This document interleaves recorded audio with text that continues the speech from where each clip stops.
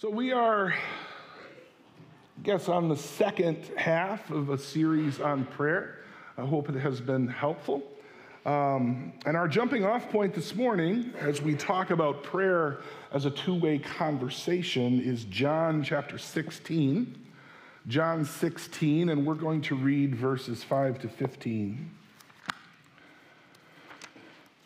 John 16.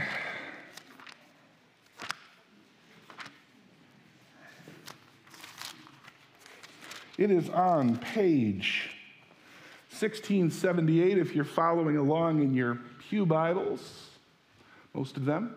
Otherwise, the words will be on the screen as well. John 16, beginning at verse 5. This is Jesus talking to his disciples, okay? He says to them, "Now I am going to him who sent me, yet none of you asks me, 'Where are you going?' Because I have said these things, you are filled with grief." The disciples were sad that Jesus was telling them that he was going away. "But I tell you the truth, it is for your good that I am going away. Unless I go away, the counselor will not come to you. But if I go, I will send him to you. When he comes, he will convict the world of guilt in regard to sin and righteousness and judgment. In regard to sin, because men do not believe in me. In regard to righteousness, because I am going to the Father, where you can see me no longer. And in regard to judgment, because the prince of this world now stands condemned. I have much more to say to you, more than you can now bear. But when he, the Spirit of truth, comes, he will guide you into all truth. He will not speak on his own. He will speak only what he hears, and he will tell you what is yet to come. He will bring glory to me by taking from what is mine and making it known to you. All that belongs to the Father is mine. That is why I said the Spirit will take from what is mine and make it known to you." And then we might as well read verse 16 too. "In a little while you will see me no more. And then after a little while you will see me." This is the word of the Lord. Thanks be to God. So thus far in our series, we have taken a look at some very important aspects of prayer. We have looked at God's gracious invitation to us to come to him as a father, as our heavenly Father. We've talked about his incredible power to do far more than we could ever ask or imagine. We've talked about the attitudes that we should be cultivating in order to achieve a healthy and robust prayer life. We talked about the categories we need to be sure to include in prayer so that it's a well-balanced prayer with adoration and confession, thanksgiving, and then offering our requests or our supplications. We've talked about the reasons our prayers are not always answered the way that we want. That was a tough one last week. It's one that we struggle with throughout our whole lives. Well, that said, all of this great information teaches us how to pray effectively. But it's kind of like I said last week, all this good information is not going to do us any good unless and until we slow down long enough to actually pray. And I would argue this for myself, I would argue this for most of you as well. I would argue that we are probably far too busy for our own spiritual health. I mean, it's partly our fault. It's partly the culture that we live in, which exerts a great deal of force, a great deal of pressure. I mean, we are culturally conditioned to believe that time is money, right? That's why we talk about managing time. We talk about using our time efficiently and profitably. And as a result of our concern, we talk a lot about dealing with time pressures. And so many of us find ourselves starting earlier, working later, taking work home, making phone calls in the car, taking a laptop wherever we go. Performance, performance, performance. It is the key to promotion. It is the key to an increase in our compensation or our salaries. It is a key to amassing power and influence that serve us well in the societies in which we live. And I can tell you from experience that getting caught up in that intense pace can be very rewarding, can be very, very satisfying. I mean, it is exciting when you've got a full docket of things to do in a given day and in a given week. And it's exciting when your adrenaline starts to flow and when you start accomplishing things. And man, your body just has chemicals that reinforce that all the way through. It's awesome to get on a roll. But patterning our lives like that go, go, go, that constant pace leaves precious little time to have quiet moments with God. And you don't have to be in business to be dealing with this sort of pressure and this kind of busyness. I mean, women with small children know just what it means to go, go, go all day long as well. Never a dull moment, never a reflective moment either. And I ask myself from time to time, where does the still small voice of God fit into our hectic lives? When do we allow the Holy Spirit, who Jesus talked about in our scripture passage as this amazing gift, when do we allow him to lead us and to guide us and to correct us and to affirm us? I mean, really, it boils down to the question, how can we lead truly authentic Christian lives? Because if we're too busy to be spending time with God, you can bet that there are a great deal of inconsistencies and a great lack of integrity with regard to your life as it is measured up against your spiritual life. Because the fact is, authentic Christianity is not achieved by learning a set of doctrines real well. I'm not saying doctrine's not important, but that is not the core of the Christian life. The Christian life is a supernatural walk with a living and dynamic and ever-communicating God. And the heart and soul of the Christian life is learning to hear God's voice and kind of building up the courage to follow his leadings and to obey what he tells us to do.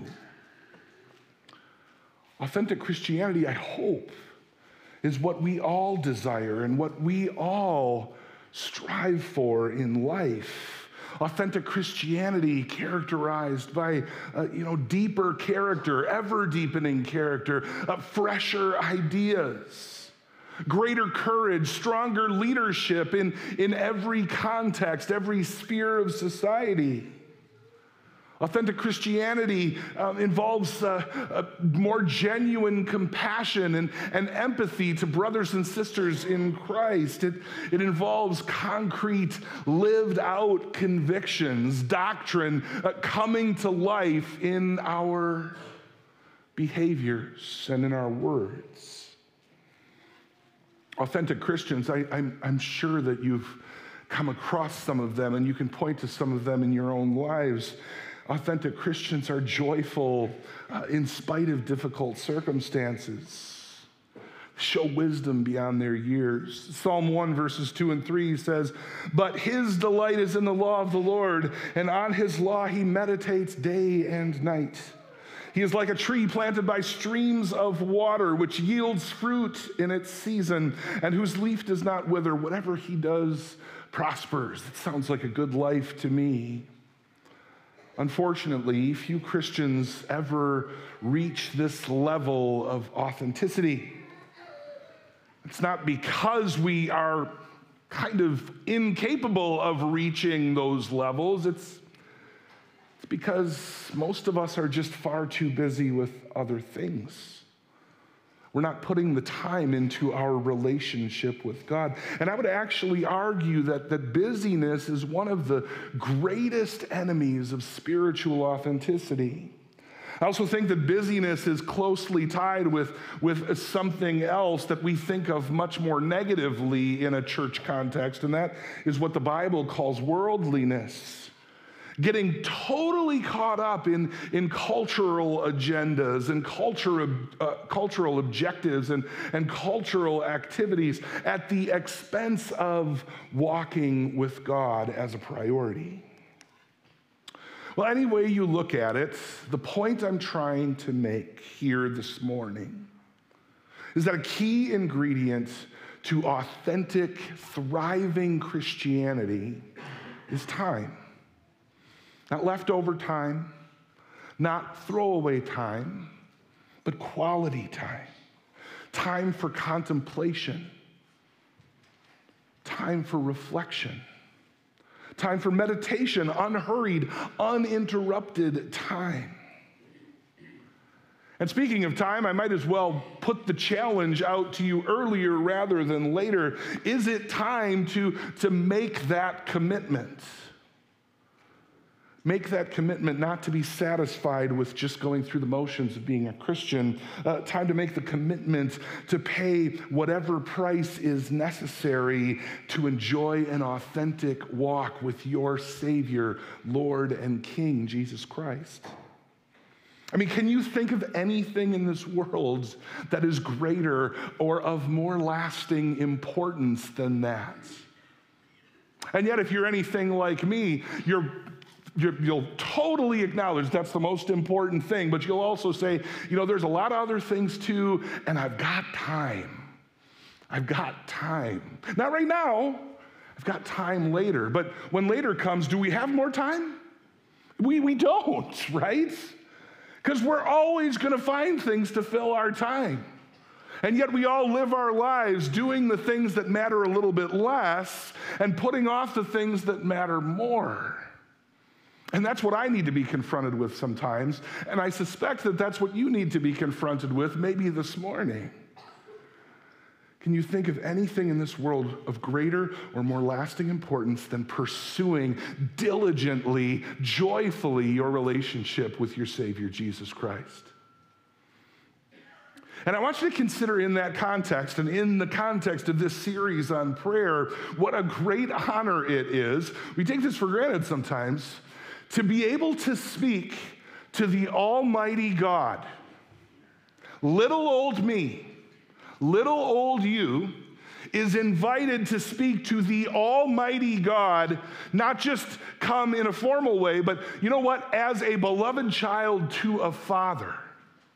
And we don't have to go through priests or pastors or saints or other intermediaries. We don't have to follow really technical prescribed rituals. We don't have to wait for an appointment. Anywhere, anytime, under any circumstance, we can approach the throne of grace and the throne of God with confidence to receive mercy and to find grace and to help us in our times of need and our times of joy. Hebrews 4 verse 16 says, "Let us then approach the throne of grace with confidence so that we may receive mercy and find grace to help us in our time of need." It says so right in the Bible. A scriptural truth. It's ironic, though. It's ironic to me, and this is kind of the other aspect that I want to explore for a few minutes this morning, that throughout most of my life, and maybe it's the same for you, I've always thought of prayer as primarily talking to God. This is my opportunity to just unload on God. God, let me tell you everything that I'm thinking about. That's fine. That's what God invites us to do. But, at least for myself, only until recently, I've rarely stopped to wonder whether God might want to talk to me, okay? See, Scripture tells us that God desires to speak to us. And Scripture also tells us that God does speak to us in a number of ways. And I think it would be helpful for us this morning to be reminded about what those ways are, because that is part and parcel to investing in what is most important, investing our time in what is most important in these limited days that we have. One way that God speaks to us is through His Word. That's the primary way. As we read the Bible and consider it and ponder it, meditate on it, God, through the power of His Holy Spirit, applies it to our lives. So that's the main one, okay? And I say main one, that's the foundational one. That's God's Word on paper, okay? It's something that we can use as a reference. And it's the foundational one because some of these other ones can get a little bit subjective unless we are circling back to the Word for confirmation and for affirmation that the leadings that we are sensing from God are consistent with what He has revealed in a concrete way to us is His plan and is His purposes.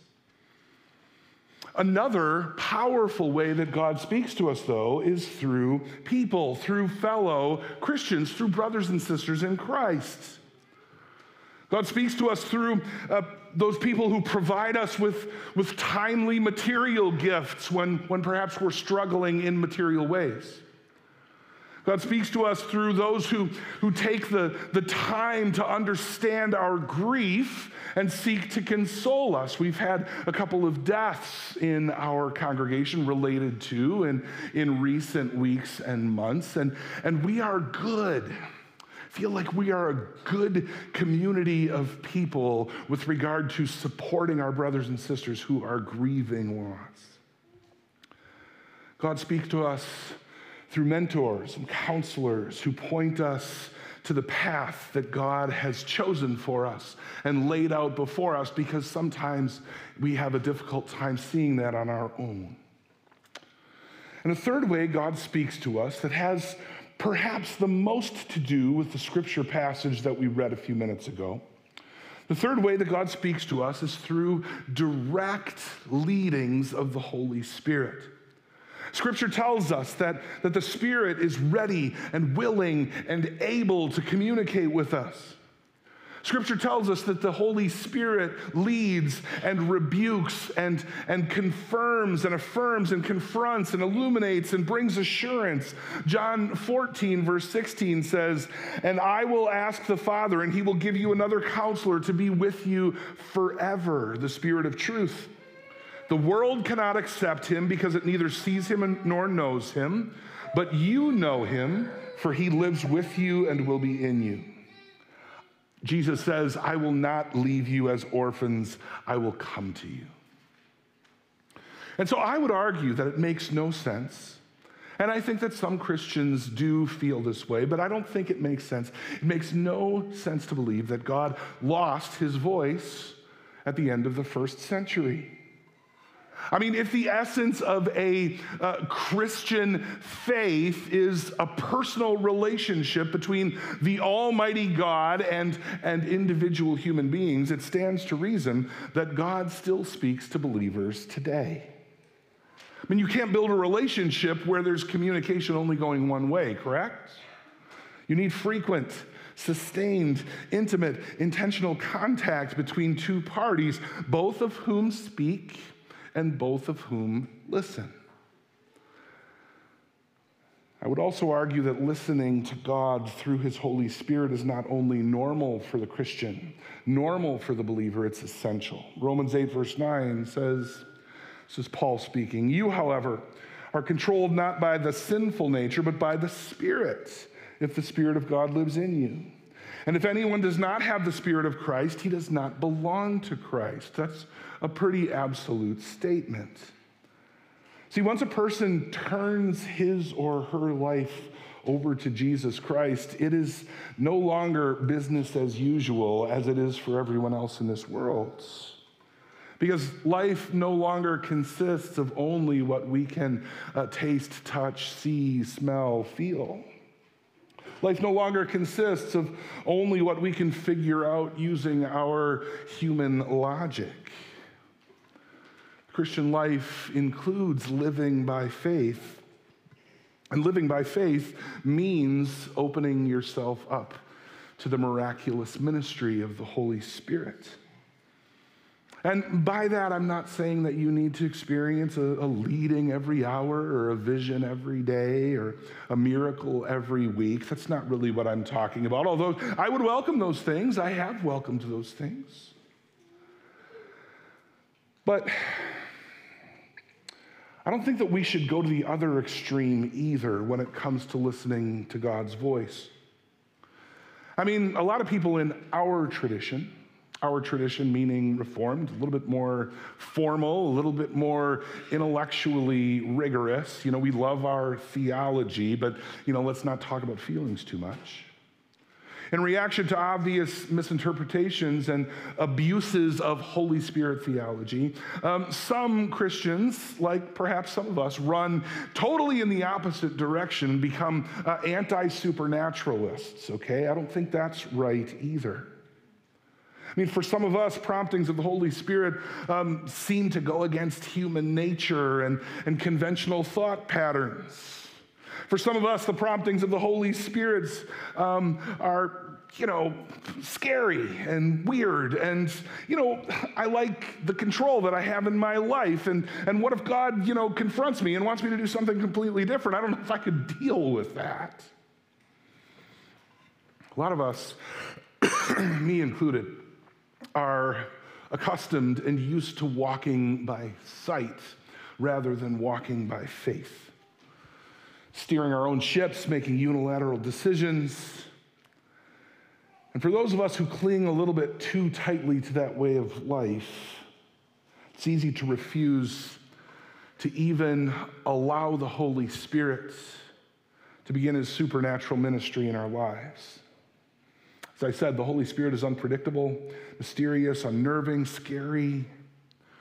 And so many Christians, when they actually receive a leading from the Holy Spirit, they resist it, overanalyze it, conclude it's not logical, therefore I'm not going to pay attention to it. They question the Holy Spirit's guidance and rebuke and comfort and illumination and power. And I think these reactions are perfectly understandable. I don't think they're justifiable, but I certainly understand them. But I also think, and I think it more and more as I get older, that the result of automatically resisting the supernatural guidance that God wants to give us is unfortunate. I mean, to say it really harshly, it's a way of cutting ourselves off from God's direction. And to say it a little bit more lightly, what we're cutting ourselves off from makes our Christian faith and Christian walk pretty boring and pretty predictable and often past tense, which that's not the kind of Christian that I want to be. So let's flip it to the positive. Why are seeking out, listening to the Holy Spirit's leadings in your life so important? And this is kind of where we're going to finish up. A couple pages left. But listen to these reasons why submitting our lives to the Holy Spirit are important. First, your eternal destiny is determined by how you respond to the leadings of God. That's the big one, okay? That's the umbrella, that's the overarching one. If you ask several seasoned believers, mature believers, how they came to faith in Jesus Christ, you would probably hear a similar pattern in their experience. Most would refer to the mark that some mature Christians made in their life, and most would tell of actually hearing the message of Jesus Christ, the gospel, and some of us have been growing up in the church, but a lot of us can remember times when the gospel really hit home in a powerful way.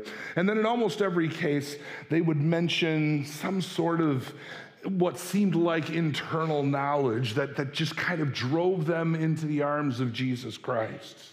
Said, you know what? Yes, I'm committing my life to this. They might say something like this: when I heard what Jesus did for me and truly understood it, I had this feeling, this inner pull to learn more. to walk down that path of faith and actually see what was at the end of it. It was as if I was being led toward Christ. And John 6:44, incidentally, says this, "No one can come to me," this is Jesus speaking again, "unless the Father who sent me draws him, and I will raise him up on that last day." So it's perfectly consistent with Scripture. God, in the person of the Holy Spirit, draws and loves and urges and leads seekers to the cross. Second reason why listening to the Holy Spirit, submitting your life to the Holy Spirit is important is that leadings from the Holy Spirit are important because they give you assurance as a Christian.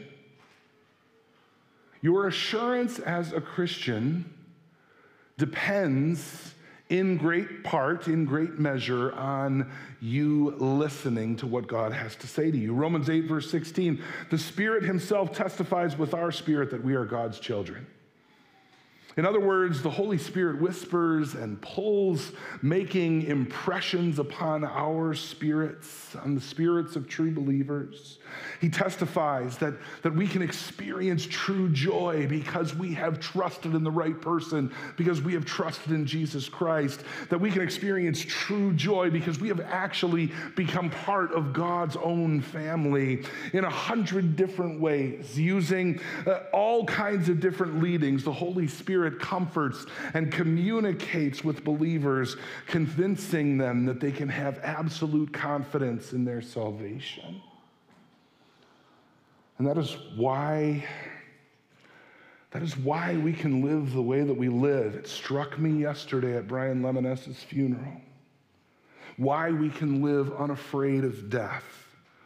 Because the Holy Spirit has assured us of where we are going to be beyond the grave. God promises that kind of assurance to his beloved children.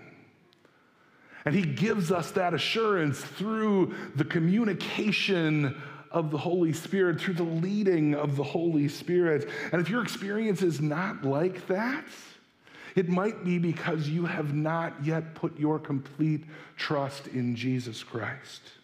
It might be because you're still trying to earn your own ticket to heaven. But even that, brothers and sisters, that can work to your benefit, because even your anxiety about it can be your best friend if it drives you into Christ's arms. If it drives you into Christ's arms. The third reason that the Holy Spirit's leadings are important is this: your growth as a Christian depends on receiving and responding to them. John 16:13, "But when he, the Spirit of truth, comes, he will guide you into all truth. He will not speak on his own. He will speak only what he hears, and he will tell you what is yet to come." Holy Spirit, brothers and sisters, will prompt you and will guide you as you read and obey the word, right? We use these ways that God communicates to us together. We have all of these tools in our tool belt. It's important to use them. As believers, of course, we are responsible to obey God's entire word.